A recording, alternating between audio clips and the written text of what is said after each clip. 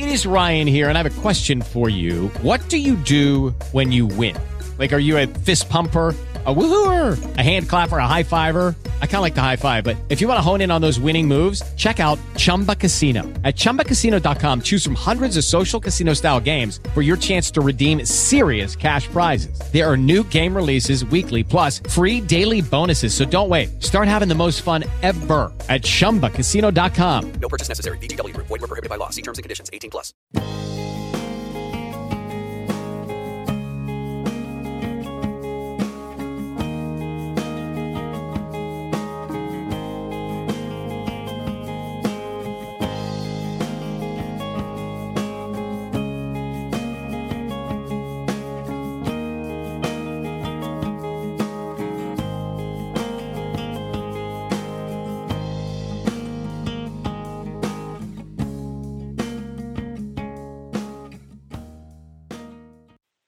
We're back to the Neil Haley Show on the Total Celebrity segment, and I am excited to welcome to the program MJ Javid of Shahs of Sunset.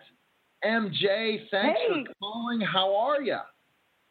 I'm great, thank you. We celebrated my birthday last night. Tommy took me out.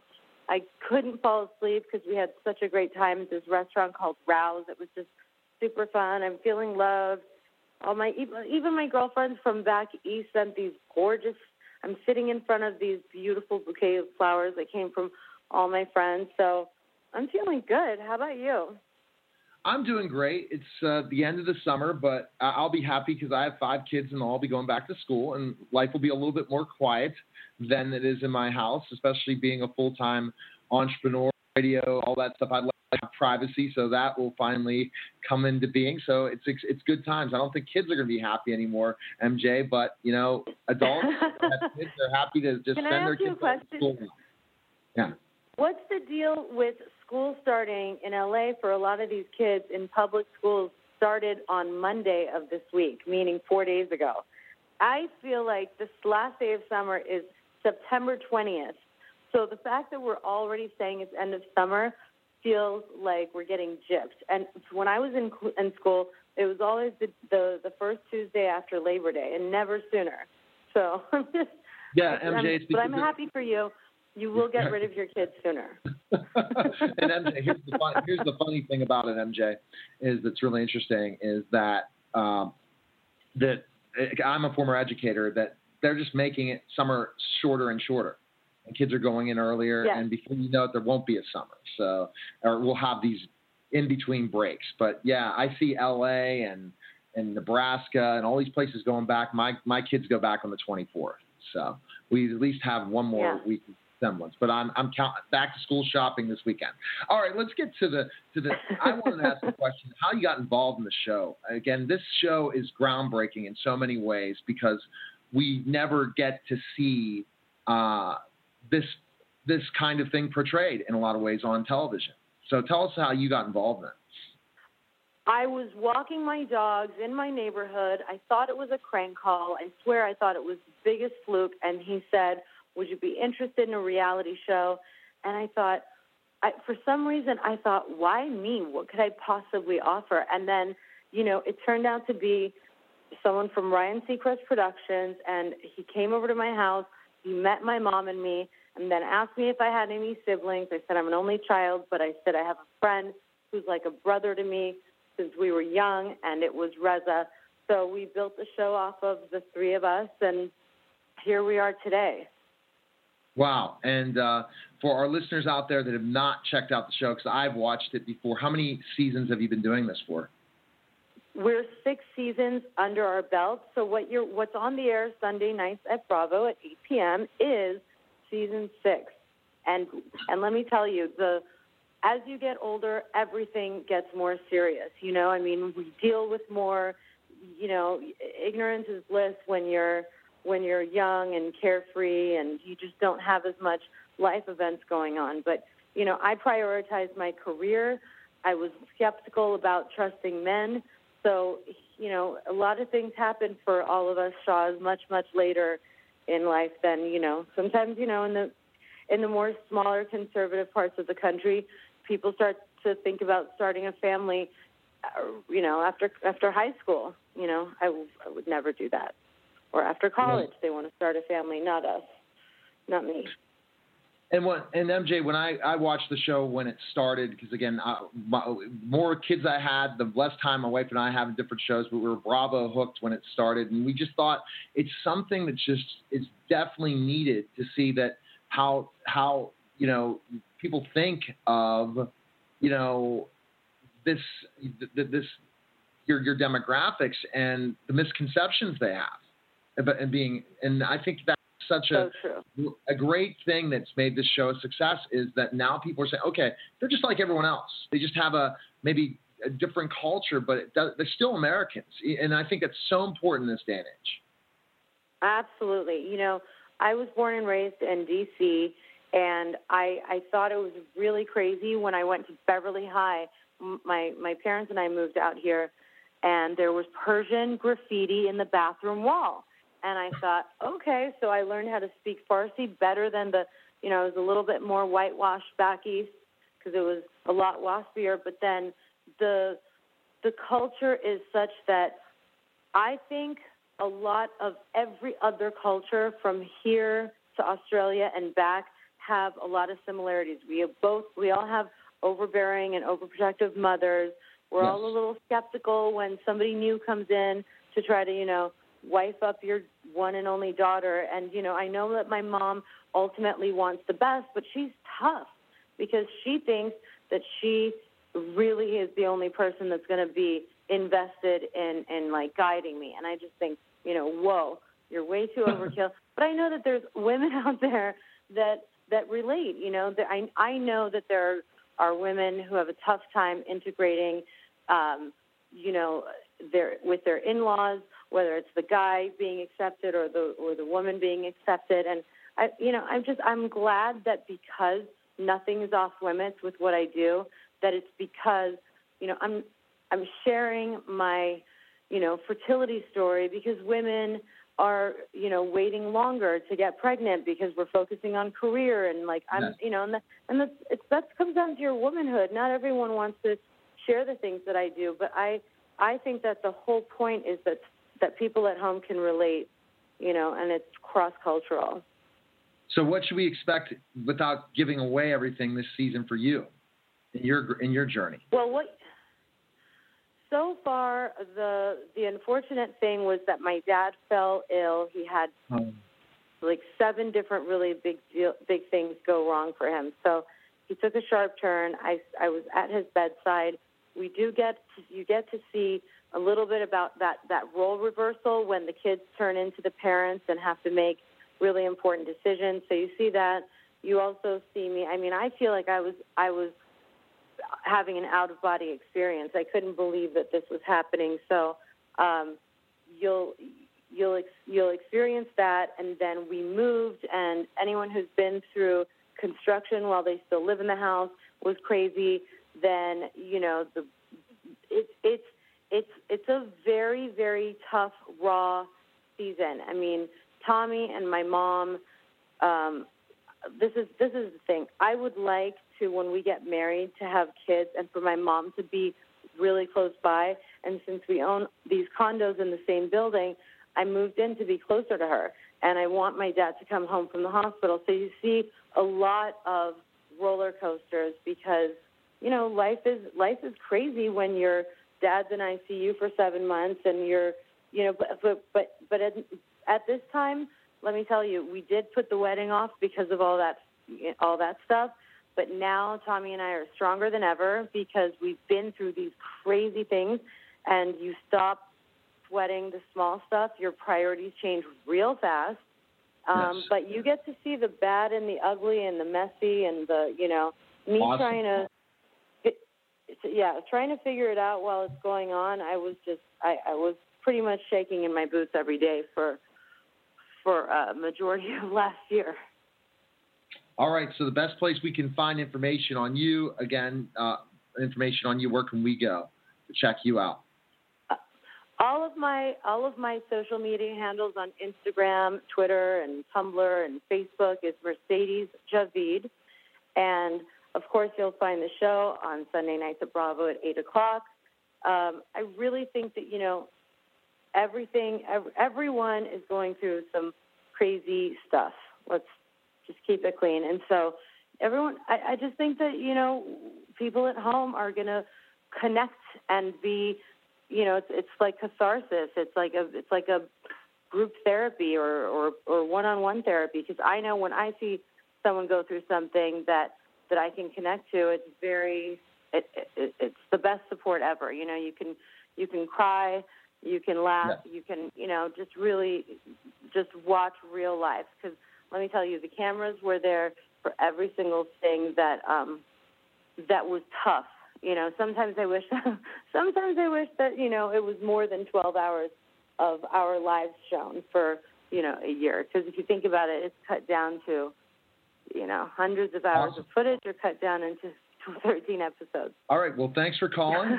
Interesting chat about schools, and I'll have to bring that up in a conversation on my education show. So take care, Mercedes. Thanks for calling. That sounds great. Thank you so much. Have a great day. Thanks for having me. You're welcome. Bye-bye. You're listening to The Neil Haley Show, and we'll be back in just a moment. We're back to The Neil Haley Show on the Total Celebrity segment. You can check me out on Twitter at Total Tutor and also at neilhaley.com. And I'm excited to my guests. I'm excited to welcome to the program Philippe and ASHLAN COUSTEAU. Philippe and ASHLAN, thanks for calling. And you guys have a really cool new project coming up. You always have some really interesting things always going on. Thanks for calling. Well, you got it. Thanks for having us. Yeah, thanks for having us, Neil. Absolutely. So we're talking about now Caribbean Pirate Treasure that premieres on the Travel Channel August 20th. Now, Philippe, tell us how that project came about, because we talk a lot about your environmental types of adventures. This is a little bit different, this show. This is a little bit different, Neil, and that's what's so much fun about it. Caribbean Pirate Treasure, the whole concept is we're in the Caribbean. We're throughout some stunningly beautiful places that so many people are familiar with, seeing a completely different side of the Caribbean, hunting and exploring and looking for, diving into the mysteries of pirate mysteries and the lore of treasure that has captivated, so many people's imaginations. There's always, all the movies, the Pirates of the Caribbean movies, and all the Disney films that have been out around that, on all the countless books,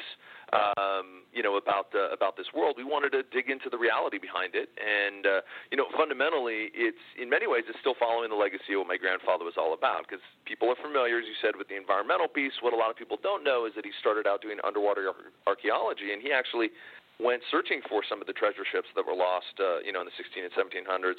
And we actually, in one of the episodes, go back to the same place he went off of the Dominican Republic to follow in his footsteps. So, my grandfather was all about the high adventure of exploration, and if there was a question and a mystery, he wanted to solve it, and that's the same thing we're doing with this show.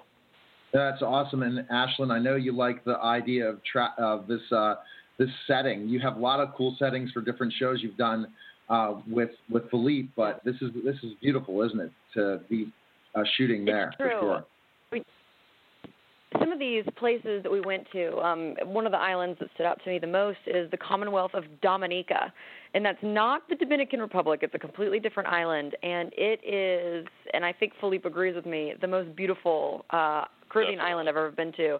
They still have their primary forest intact. They even say that if Christopher Columbus sailed into the Caribbean today, Dominica would be the only island that he would recognize because it still looks like the way that it did in the 1400s. We just had such an amazing time going to, like I said, Dominica, Dominican Republic, Antigua, Tortola.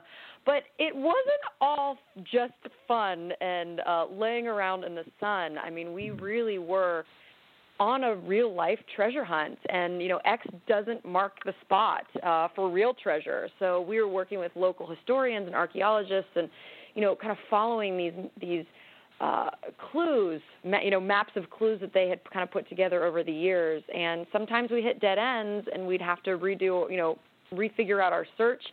But we learned so much about these pirates, and you forget that they were real men and real women. They were sailing the high seas in wooden ships with no GPS, no sonar. A lot of times they didn't have good maps. And it's incredible some of the things that these people were able to accomplish. Now, they were also bad pirates. They weren't all good. But it was amazing to actually feel and touch the history of the things, of these artifacts that these pirates actually had with them along the journey. It's just an incredible, incredible mission. Now, Philippe, you talk about buried treasure and your grandfather's search for it in different ways. What were they thinking at that time? And in a lot of ways, you think about, searching for treasures like searching and never finding anything. So how did they respond to your grandfather's legacy in that way, or your grandfather when he was looking at searching for treasure in the areas that you guys are searching? He writes about it in his books and films, which I grew up with, which was why it was really amazing to go back to the same spots that he was diving in and see the same places that he explored in Belize and in the Dominican Republic. And for him, it was really about answering questions, digging into mysteries. In one episode of his show, he went even looking. It is different, not Pirates of Treasure, but he went looking for Atlantis. I think that these are the stories that captivate our imaginations, and it captivated his as much as ours. He was a big kid, after all, in many ways, and there's a reason that they endure in our popular culture and psyche. So for him, it was about shedding light on these stories and understanding these people, and the definition of treasure is not just gold and silver, but really touching the past, as Ashlan said, and seeing these incredible. We did find some incredible things that we can't reveal, but really seeing what life was like and going back. It's like time traveling 300 years into the past. And Ashlan, this will be great to show, especially history teachers, to show their students because of the history of pirates, for them to understand that more. And it looks like you guys really cover that history on this show as well.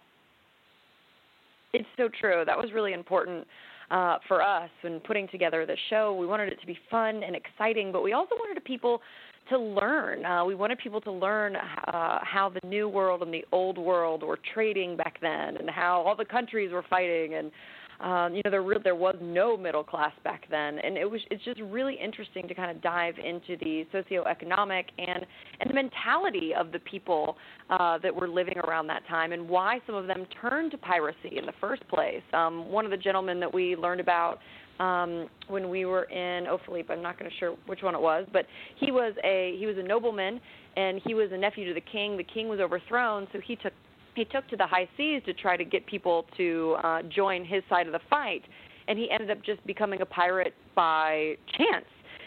So it was really interesting to find, these backstories of these famous figures from our history, and also some of the best pirates in the world no one's ever heard of because they got away. So it was also really fun. Exactly. Yeah, it was really fun getting to learn about new pirates that Philippe and I had never heard of, and their amazing stories. Well, and it's about the history, but it's also about going to these gorgeous locations. I mean, this is a family-friendly show. It's a show that the entire family can watch, and it's about diving on wrecks, and we encounter sharks, and we encounter all sorts of different things.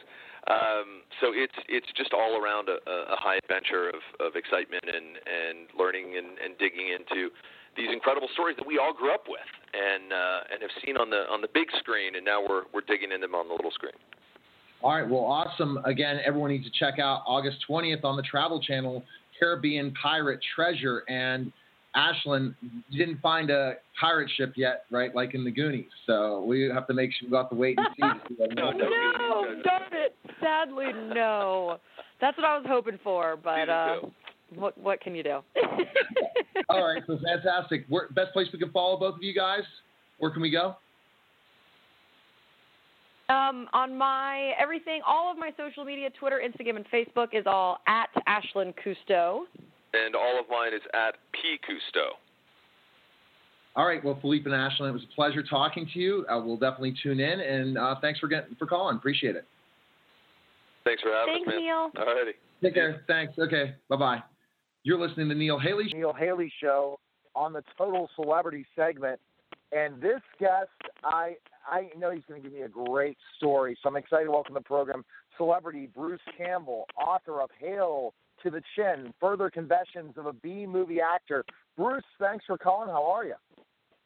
I'm good. I'm uncomfortable with celebrity, though. Really? Why are you uncomfortable thespian. with Call me a thespian. I'm an actor. A thespian, an actor. Okay. So let's kind of jump right quickly into Bruce. the story. Basically, you started from nowhere to get to where you are today, right? It was like taking chances and opportunity knocked, and you answered the door, it sounds like. Yeah, if you want to get into any kind of business, particularly show business, you have to kind of dive in enough to understand what it means to you. If you dip your toes in it, you won't really know. But if you dive in head first and stay for a prolonged period, that's how you'll know whether it's something you want or something that ain't for you. But I think you got to really get into it first. Oh, definitely, Bruce. And let's kind of like jump right into what we were talking about with the jumping in. Did you always want to be an actor growing up? Since I was about 8, I went to see my dad in a play. My dad was in advertising.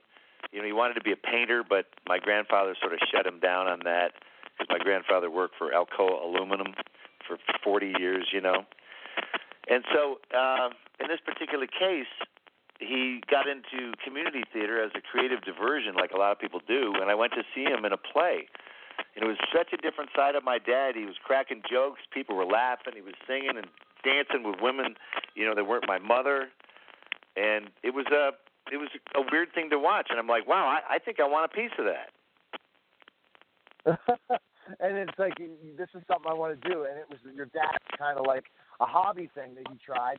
And you're saying, oh, my gosh, this sounds fun. But what about when you told your dad, this is what I want to do? Especially when he was all for it. He was the first investor in Evil Dead. You know, because he got shut down. So I give him a lot of credit. He said, yeah, go for it. I don't want to do what my dad did. And so my dad, I call him a generational in-betweener. You know, he didn't do everything he wanted to do, but he did some of what he wanted to do. My grandfather did nothing of what he wanted to do, and I basically have been able to do only what I want to do. So I give my dad a lot of credit. It sounds like you definitely give him a lot of credit for that and the first investor in Evil Dead. So from when you were starting to work as an actor, did you do some other stuff before the Evil Dead for our listeners out there to understand? No, it was all amateur stuff. No, little theater, stuff like that, all amateur stuff. Evil Dead was the first quote-unquote professional thing. Gotcha. So how did you come up with this idea with the Evil Dead and stuff? Kind of give us that story. Well, that's Sam Raimi, you know, out of his twisted brain. We had done a bunch of Super 8 comedies in high school and stuff, but we were concerned that if we wanted to make a real movie with a comedy, you'd have to get Bill Murray or Steve Martin, and it would be expensive. But a horror movie, you can use no-name actors, normal clothes, crappy locations, and it would be fine. So that's kind of how we ducked into the horror side. And Sam had read about the Sumerian Book of the Dead in a humanities class at Michigan State University. So kind of developed it from there. It definitely sounds like it in a lot of ways. And you're kind of before your time, way before the time of what things have become today. And with independent movies and everything, creating this with the Evil Dead, because before that, the opportunity like you guys had really isn't out there at that time compared to now with how things are with independent films and low budget films. So really, you were way ahead of your time in certain ways with Evil Dead. It's changing all the time, though. You know, we had pioneers before us, the John Carpenters of the world, the George Romeros, Herschel Gordon Lewis. There are a lot of people who blazed the horror trail for us, but you know, it was nice to be able to take, at least Evil Dead, I can say, is a handmade movie that was made the old-fashioned way. There wasn't a digital thing in sight. It just had to be made, and I think that's what separated the people who really wanted to make movies back in the late 70s. You had to rent equipment. You couldn't buy it. You know, right. You had to splice the negative and buy footage from Kodak and take it to a laboratory and get it processed. None of that was cheap. So you had to figure out how to do that. Now you go to Kmart, you can buy your digital tower, your 2 gigabyte tower, buy software. You can make a movie for $10,000 now. Right. Or even less than that, Bruce. You shoot it on your iPhone Exactly. and go for it. A short movie. Yeah, Look at how much. unbelievable the iPhone. Yeah. But then you'd say that you guys would have to say, let's scrounge every dollar together just to start filming this. So that process of what's the difference between, you know, doing a B movie where it develops Evil Dead to this unbelievable franchise and versus like just doing a movie on a high budget. Kind of explain those differences and how things work. because a lot of people don't understand that, you know? Well, you have a lot of support when you do a big movie. If you do a movie in the jungle, you've got transport vehicles and boats and teamsters and guys who handle snakes. And, you know, you're getting this wonderful meal and, you know, there's craft service, all the, you know, anything sweet or savory you want all day long.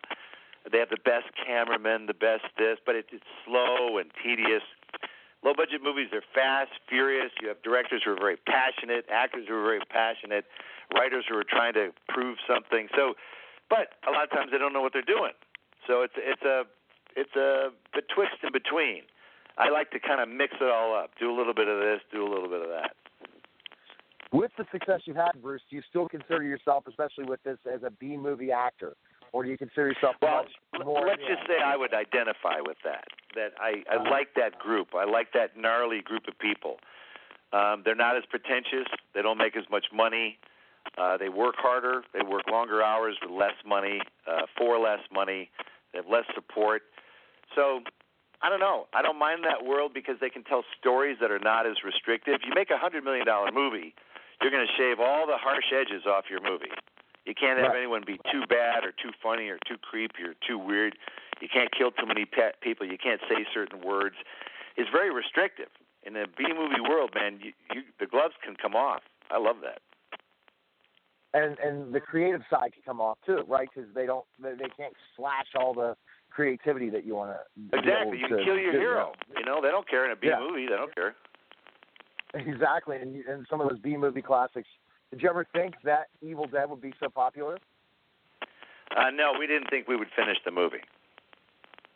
Wow. I mean, it took 4 years to finish it. Wow. So, no, it was a long, bumpy road. We had no instant aha moment. And the long, bumpy road of writing the book, right, too. This is really getting you out of your comfort zone, right? Writing books, right, for yourself, would you say, Bruce? Well, the book is a whole different ballgame. You know, it's a 100% different thing. It's out of the box, and I like it because, you know, actors are considered kind of stupid, and when you write a book, they look at you a little differently. I'm okay with that. And that's another thing, and that's another way when you go and do all these different events, you got to have a book, right? That's one of your thought process too, right, Bruce, of writing a book is. Wherever you go and wherever you get, here's your calling card, my book, especially if you're doing events, signings, things like that. Just another venture. Well, you put it into the mix. Yeah. You've got your Evil Dead photos, your Bubba Hotep photos, you know, your Maniac Cop photos, and then every so often someone brings your book by. So you put it into the mix. Exactly. Do you enjoy writing, Bruce? I love it. It's again, it's so much different than acting. It's very personal too. When you're acting, you're working on somebody else's material. Somebody else wrote it. I like doing it where it's your own words. Do you see yourself writing more books? Yeah, absolutely. When Ash vs. Evil Dead is done, I'm pretty much going to go back to my little house in Oregon and get down and write some new stuff. Well, that's great. There's certain people, once you write books, you can't stop, and they can't stop you till you die, Bruce, to do it. So keep writing. That's right, and writing books is cheap. Yeah, exactly. And you can go ahead and pick up your book in all finer bookstores. It's available now on Amazon and all those different places. Where can we find information on you, Bruce? Where's the best place we can go? Go to my website, bruce-campbell.com. You know, it'll tell you my whole 35-city tour, where I'm going to be, links to get tickets, bookstores, you know, the whole schmeal. So that's always a good thing. And I tweet a lot of stuff on Twitter. I'm at Groovy Bruce. All right, we'll when this goes out in syndication all over the place and we share it, we're going to be promoting it and getting it out there as much as possible, especially to your fans. People need to pick up, if they're a fan of Bruce Campbell or a fan of Evil Dead or any of the projects Bruce's, pick up Hail to the Chin, Further Confessions of a B-Movie Actor. And Bruce, thanks for taking the time and best of luck. And thanks for explaining a lot of what goes on with your life, and people need to definitely check out the book. It looks great. Well, thanks very much. I appreciate it. I'll see you for the sequel. Thanks. All right, sounds good. I'm on it. I'll be there. Take care. Bye-bye. You're listening to the Neil Haley Show. We'll be back in some. We're back to the Told-Education Celebrity Show on the Told-Education Network. Again, ToldTutor.net for more information. Twitter, ToldTutor, Neil S. Haley, Facebook, LinkedIn, Neil Haley. And I tell you, this story, we can kind of take it in two different directions, but I like to utilize both of my stations syndication. One is definitely the story of the athlete who went through adversity and overcame. The other story is a book. So I want to welcome the program former New York Mets, Kansas City Royal, Ed Hearn, and you're also an author. Ed, thanks for calling, and I'm looking forward to our conversation. No problem, Neil. I'm looking forward to it. As a matter of fact, I showered and shaved here before began, but now we're just doing radio. Well, I could see you're definitely a jokester, and I'm sure that really worked well with the 1986 Mets team, didn't it? There were a cast of characters, weren't they? Oh, my goodness. You can say that again. It was, the Sports Illustrated back in the late 80s described this as a portable party driven by alcohol and amphetamines, and it was much worse than that, actually. Oh, my gosh. And so that'll be interesting in part of, for sure, the story in certain aspects, because you think about it. You think about that team and the characters and people that you never forget. Dwight Gooden, you never forget Darryl Strawberry. You have David Cohn. You have Carter. You have a definite cast of characters for sure in that team. So I guess what we're going to do in this one is just take us to specifically your big break with the New York Mets. Did you ever think you would be a professional baseball player when you grew up? Well, as a young man, I was raised by a great family that taught me very important lessons about life, and one of those that I think was very important in teaching me the value of paying the price and making good choices. And by the time I was 13 or 14, I had begun to understand that because of the success I had as a young athlete, and also in the classroom, that this formula was one that I liked, and it was worth of making sacrifice and not doing what everybody else did because I had a dream and a goal. And by the time I finished high school, I was drafted in the 4th round by the Phillies. My first minor league year was in Helena, Montana, and it was, I was 17 years old, and I ended up the season co-MVPs with future Hall of Famer Ryan Sandberg. And it was just, I had a dream, and but I had a lot of bumps along the road in the 8.5 years that I spent in the minor leagues. And see, that's interesting to say. You're a journeyman in certain aspects, even though you finally got your big break, and that's when the story changes in so many ways. That a lot of guys, if they're the superstardom, they last the minor leagues a very short period of time, get brought up to the majors, and that's it. Your story definitely is not that. And at times, probably during your 8 years, you thought, maybe I'll never make the majors, right? Well, absolutely. And there were times that I wanted to quit. And, what I have been able to gain out of this crazy journey, I call it from the penthouse to the outhouse and back, is I learned so many lessons about life. And I tell people all the time that it's not at the World Series of your life or the penthouse where you grow and come to understand the real value in life and in the kind of choices you make. It's when you're thrown in life's curves and you learn to step back in the batter's box, learn from each one that you swing and miss at. You don't get on the phone, call mom, and say, I can't hit the curveball. I'm coming home, Mom. And I'm never going to make anything of myself.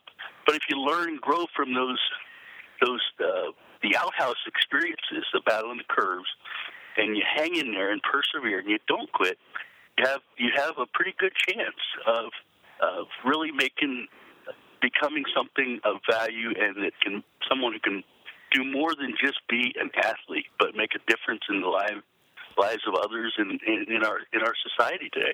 And Ed, talking to so many athletes that truly at first, when they were trying and playing the sport, they just wanted to make it to the superstardom. They wanted to make the money. They wanted to be the best. They wanted this, that, and the other. But once they got to that platform, they saw that they're much more than that, Ed. And I think that even in the minor leagues, you saw that you could truly make a difference in people's lives, because even if a minor league baseball player, you are a role model to many people in those small towns. You're a role model to many of the players that come up from the minors and back and forth and stuff like that, that you have an ability, not just the God-given ability that they gave you to play on the baseball field. Correct? Yes, absolutely. And you, I like to tell people, hey, I'm not a big name baseball player. I only have 2 letters in my name. I'm not George, Brett, or even Gary Carter. I'm just two-letter name. But people say, oh, but you played professional sports, and so people listen to you. You can make a difference. And I say, well, if you think you're too small to make a difference, you haven't spent the night with a mosquito in a tent. We all can make a difference, and we're actually all role models. And I just love to tell parents, hey, you're the most important role models that we have in our society, in our culture, and they're watching. And just as you said about being a role model as an athlete, each parent, each father, each mother should be a far greater role model than any professional athlete. And that's so true, and we all can make a difference in people's lives, regardless. It's our everyday existence, and through my faith, Ed, I always talk about it in a lot of ways that we can be Christ in the middle of the world, being able to help others throughout. And God puts us in front of people in our lives for a reason. Everyone, even the circumstance of you and I meeting through LinkedIn and having this conversation, we now are connected, and that's what God knew that we were going to talk today on March 26th at a certain time of the day. So we really understand these certain circumstances. And when you were struggling in the minor leagues, did you have those kind of euphoric thoughts, or was it just developing at that time? Well, I think life and like faith is a development process. It's a journey, and I think I did have that foundation there when I was, struggling through the minor leagues because of some injuries that I faced. I missed a year and a half after that rookie year, but I had a foundation of good, solid thinking. And, that was a part of me being able to hang on and keep battling.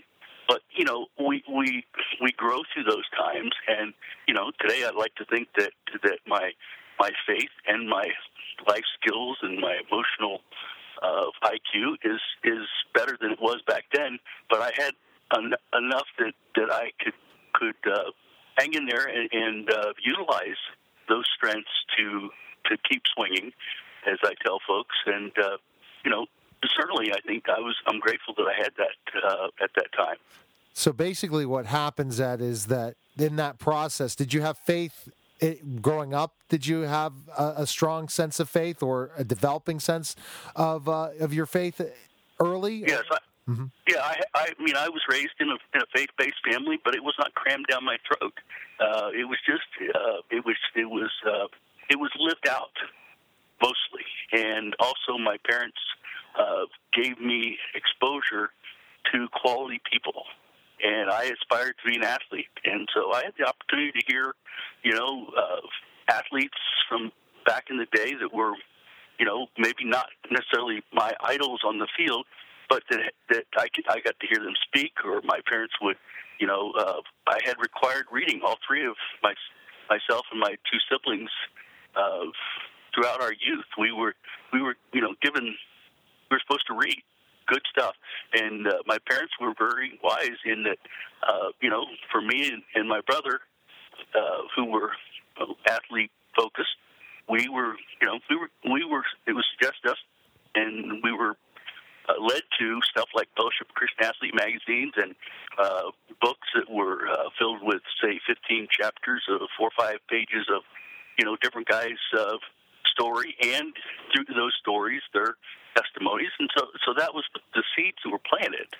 And that's how, my faith began, and that's where the foundation of just good common sense was grounded there. But, just like anything in life, you're never as good as you're going to be at the beginning. We don't walk very good those first 2 years or 3 years of our life, and that's very similar to at least my experience of life in general.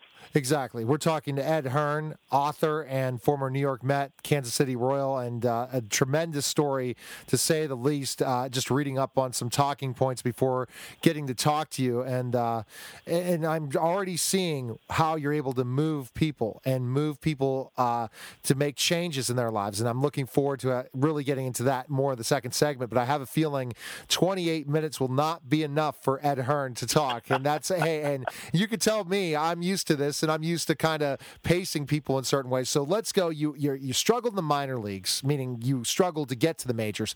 When you finally got that call up, how did that feel? Was it a shock to you, or saying, finally, I'm going to get the opportunity? Yeah. That's a perfect description. It was, it was a great moment, and it was one that after 8.5 years, I really questioned whether that was going to happen. But when it did happen, I was well seasoned in hanging in there, and fortunately, I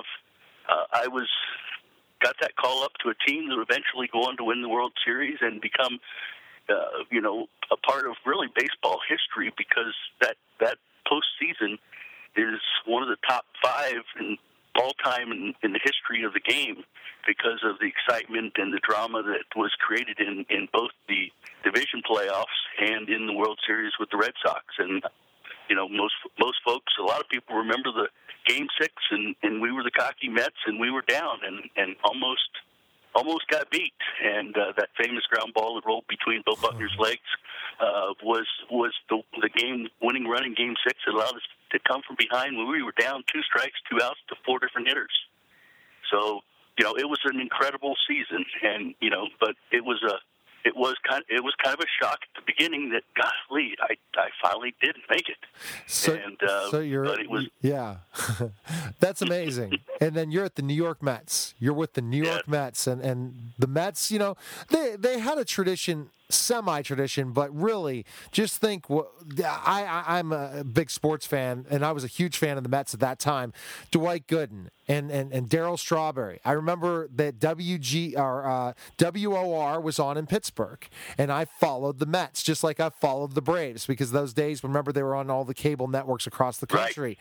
Right. And Strawberry and Gooden were rookies, and they just absolutely blew the socks out of people. They were in these terrible Mets, and if I'm correct, I remember watching the play-by-play afterwards and the call-in show, and I guess Ralph Kiner. Is funny the different connections we're talking about today, Ed, and that all these things, and wow, these are great guys, and New York's just used to the Yankees, and the Mets are winning. So when you went up there, they didn't have a tradition of winning; they were just starting to win. So the New York must have been buzzing in '86.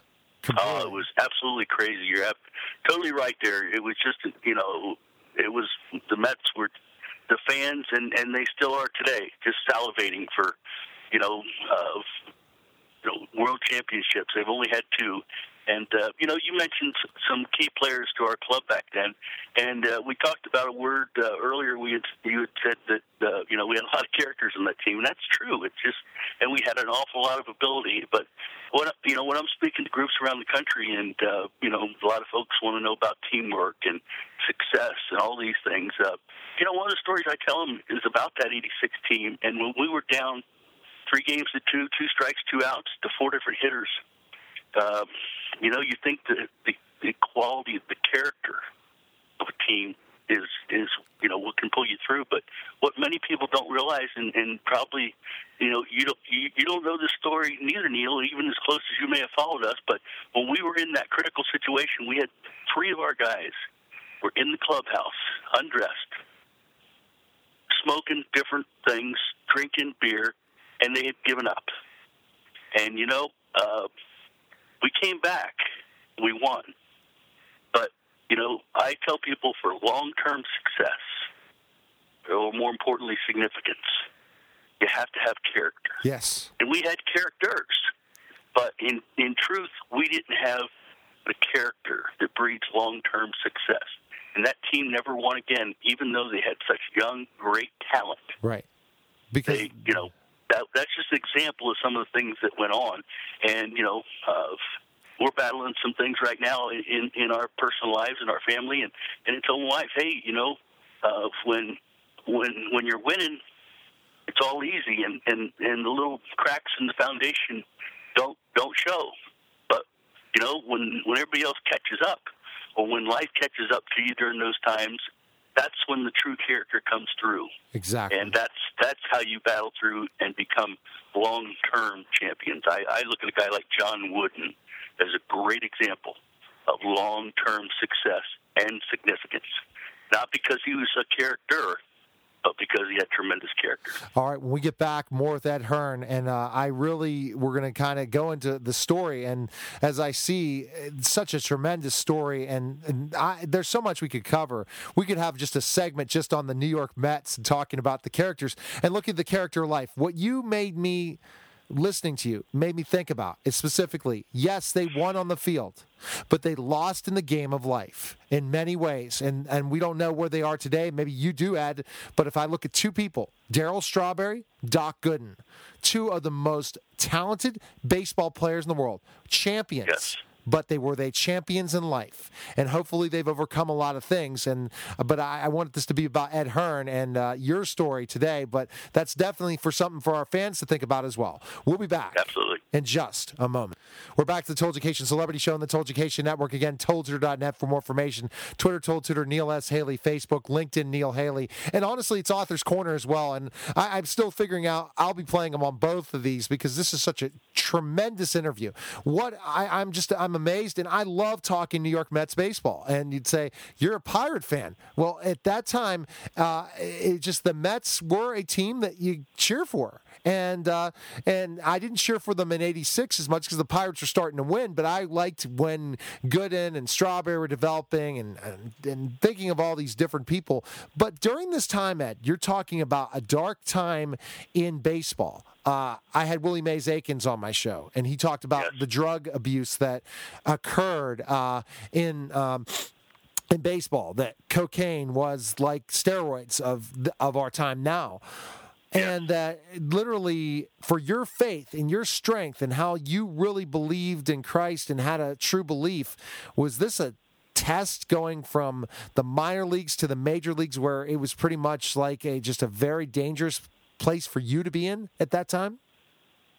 Well, absolutely, my man. It sounds like you have read plenty of scripture, and therefore you too know that the greatest champions of the Bible faced tremendous tests throughout their lives, far greater than playing on a baseball team with some crazy guys. I mean, they faced death and persecution, and so certainly, that's just part of being a man or woman of faith, is we're going to face prosecution at times. But you know what? The thing that we know, Neil, is we know that we have the ultimate victory in the end, regardless. And so with that kind of confidence, we can face the toughest things here on earth. And, so in reality, being a part of that team, to me, it wasn't a big test. And one of the reasons it probably wasn't, I was only with that team 1 year, and then I was traded to the Royals. But one of the reasons it wasn't was because we were winning. As things fell apart, and they couldn't win with all that talent in later years, I would say that there was a lot of frustration amongst the fellas and the ownership and the leadership of the team as well, because that's when the stuff hits the fan, is when you're battling and you're not winning, and you should be, and life is throwing you those curves, and that's when the shortcomings in the character department really show up. And so short term, you were there. They were doing certain things, but you were used to it in the minor leagues. People still, drank and did drugs and did certain things and caroused and things like this. But Ed, you kept your faith in that time, being tempted by all this. So this was something where you weren't hitting dark times. You were keeping to the straight and narrow at that time. Ed, would you say? I did a pretty good job with the influence I had around me. I tell people, even today, Paul wrote my disclaimer early on, long back in the good book, when he said, no, I am not all that I should be. Or I'm focused on that which is ahead and becoming, and finishing the end of the race and receiving the prize for which Jesus Christ came to earth for us to save us from this stuff. And so, I'm not perfect. When I'm given the opportunity to share my faith, I tell people right up front, if you came here to hear from the perfect Christian, you might as well go back to your place and start up the Smoky Joe for the big football game, because this is not the guy. I struggle like everybody else, and I go through my battles, and I've made mistakes along the way. But in general, I would say, Neil, I held up pretty good on a club that had a lot of bad influence around him. Okay, so and again, it's not about Confessions of Ed Hearn. We're kind of just going into this process of the baseball and your faith in a lot of unbelievers on the New York Mets, and you surrounded yourself with players on the team that faith. It reminds me of the Roberto Clemente story in certain ways, Ed, the faith of Roberto. I was lucky to interview someone who's a director and produced the first ever Roberto Clemente film, and I had Al Oliver on my show to talk about Roberto later on, and we saw the faith of Roberto and that he surrounded himself with the team with players that had the same faith. Did you have people, Ed, that you took under your wing at the Mets that had faith that you kind of hung out with comparably to some of the other guys that really didn't have that strong faith base? Oh, sure. I mean, that's an important factor for all of us in life, is the people we hang out with, the teammates that in our lives, because we can't do anything alone. I mean, whether you're talking, just leadership in the corporate world, we totally underestimate what we can do as the power of the team and people of like mind and like values and like goals. And we overestimate what we can do by ourselves. And yes, it's very important that you gravitate and hang out with guys that have the kind of belief system you have. And certainly on the Mets team, we had some we had some solid guys. You talk about one, you mentioned Gary Carter. There's a man who unfortunately we lost about a year ago to a brain tumor, but Gary was a strong family man and a strong Christian, like everyone else. He had some things that maybe weren't perfect. He was kind of hated in with some of the teams he was a part of in Montreal, and always they called him Camera Kid because he was always willing to be in front of camera, be interviewed, and some people said he was all about himself and all, but Gary was a guy that was very strong and very he took me under his wing, and we have one child, and his name is Cody Carter Hearn for a reason. Quite interesting. So you did surround yourself with those right people, and once you went through this process, this journey of this 86 team, winning the World Championship, and then getting the phone call that you're going to be traded to another contender and that you're going to get an opportunity to get more playing time, you must have been blown away. You must have been so excited about this. Well, it was. I kind of felt both sides of the coin. I didn't recognize maybe at that point that the character flaws on that Mets team would be so devastating, or would because I thought, darn, this team has a chance to win, 2 or 3 rings in the next 5 years, and so I thought, gosh, darn. But then the other side of the coin was the Royals were calling me to take over that young pitching staff from the 85 World Series. They were looking for a catcher to be with them long term, and I'm the guy they went after. And so I was, considered to be the final piece of the puzzle to get the Royals here in Kansas City back to just where they were 2 years earlier, with a young catcher. I mean, Jim Sundberg had done a fine job here, but he was getting up in age, and they wanted somebody that could be here long term. And so it was a great opportunity for me, but I felt torn both ways. Unfortunately, the story, as life will often do, it took a big twist. Yes, it definitely took a big twist, and so that you get your opportunity, you're up in the majors, you're up with a team, you're going to get more playing time, and you're so excited about this opportunity. Yeah, also torn because you're away from the World Championship. You win the championship ring, you go, and now you're going to get more playing time, and the injury happens. And I mean, you had to see some demons at that point because you battled through 8 years to try to make it to the major leagues. And you were, you were doing a fantastic job. You were a great backup catcher to Gary Carter. You had decent numbers. You were the guy that helped in the clubhouse with the Mets, and then bam, you go to the Royals thinking, I'm going to be a starter, and you're injured. How do you feel? Yeah, when Gary went down in August and with a thumb injury, and the headlines in New York and all the massively big media papers. The worst thing that can happen to the Mets, Carter goes down. Well, 2 weeks later, we had won like 11 out of 13 games. And in the clubhouse, the guys were busting Gary's chops. Hey, man, you need to keep icing that thumb, man. I think, you take care of yourself here. So they were obviously understanding that, with me handling the ball club basically as a catcher, that's your role. We went on and did actually better than we had done already in what was a great season. And Gary later on after the postseason or into the postseason would make the comment publicly, which was kind of a little surprising.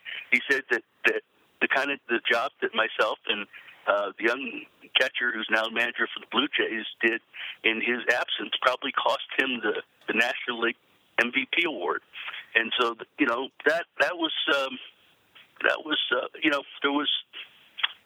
was a great time because I had reached that pinnacle, and you painted a great picture.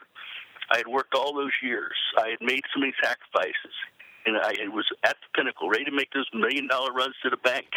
Just average Ed on the field with the Royals, but shoulder injury, major reconstructive surgery, and battled for 2 to 3 years to come back and was so close. But yet, God had a different plan for Ed Hearn's life that I would learn later. And, it wasn't to be, and that was tough. But I transitioned into the real world. I went to follow my second biggest dream as a kid. I went to the insurance business. Hello? Yes. Yeah.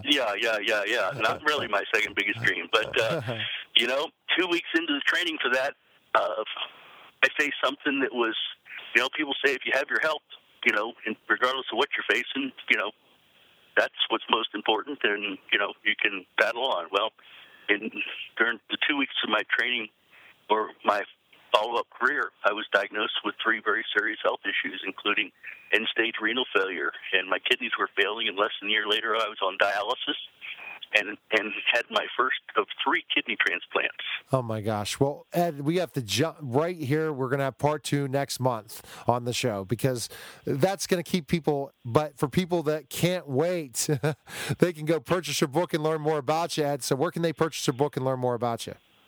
Well, I have 2 websites, Neil, that I just invite folks to go to and see the rest of the story. Because really, we've talked now right up to what really is real important, and what has become,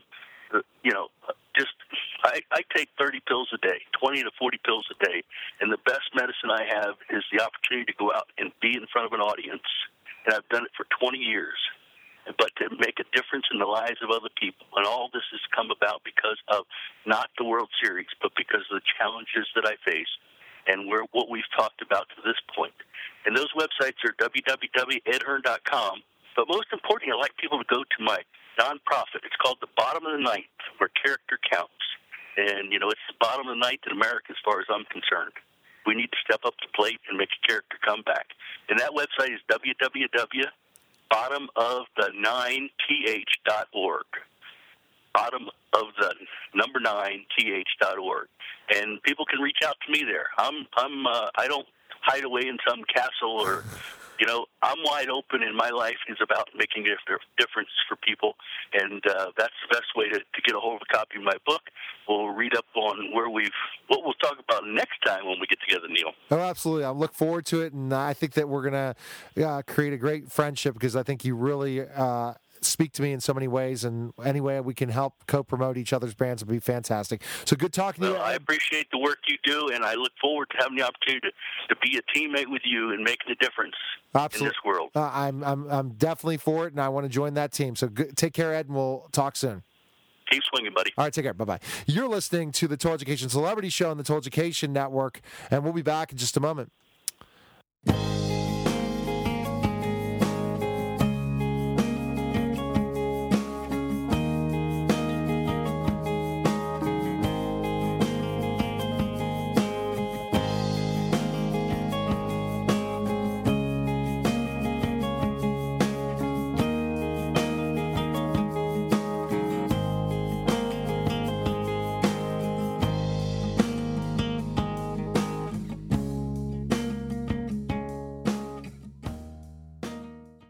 Hello, it is Ryan, and I was on a flight the other day playing one of my favorite social spin slot games on ChumbaCasino.com. I looked over the person sitting next to me, and you know what they were doing? They were also playing Chumba Casino. Coincidence? I think not. Everybody's loving having fun with it. Chumba Casino is home to hundreds of casino-style games that you can play for free anytime, anywhere, even at 30,000 feet. So sign up now at ChumbaCasino.com to claim your free welcome bonus. That's ChumbaCasino.com and live the Chumba life. No purchase necessary. VGW. Void where prohibited by law. See terms and conditions. 18+.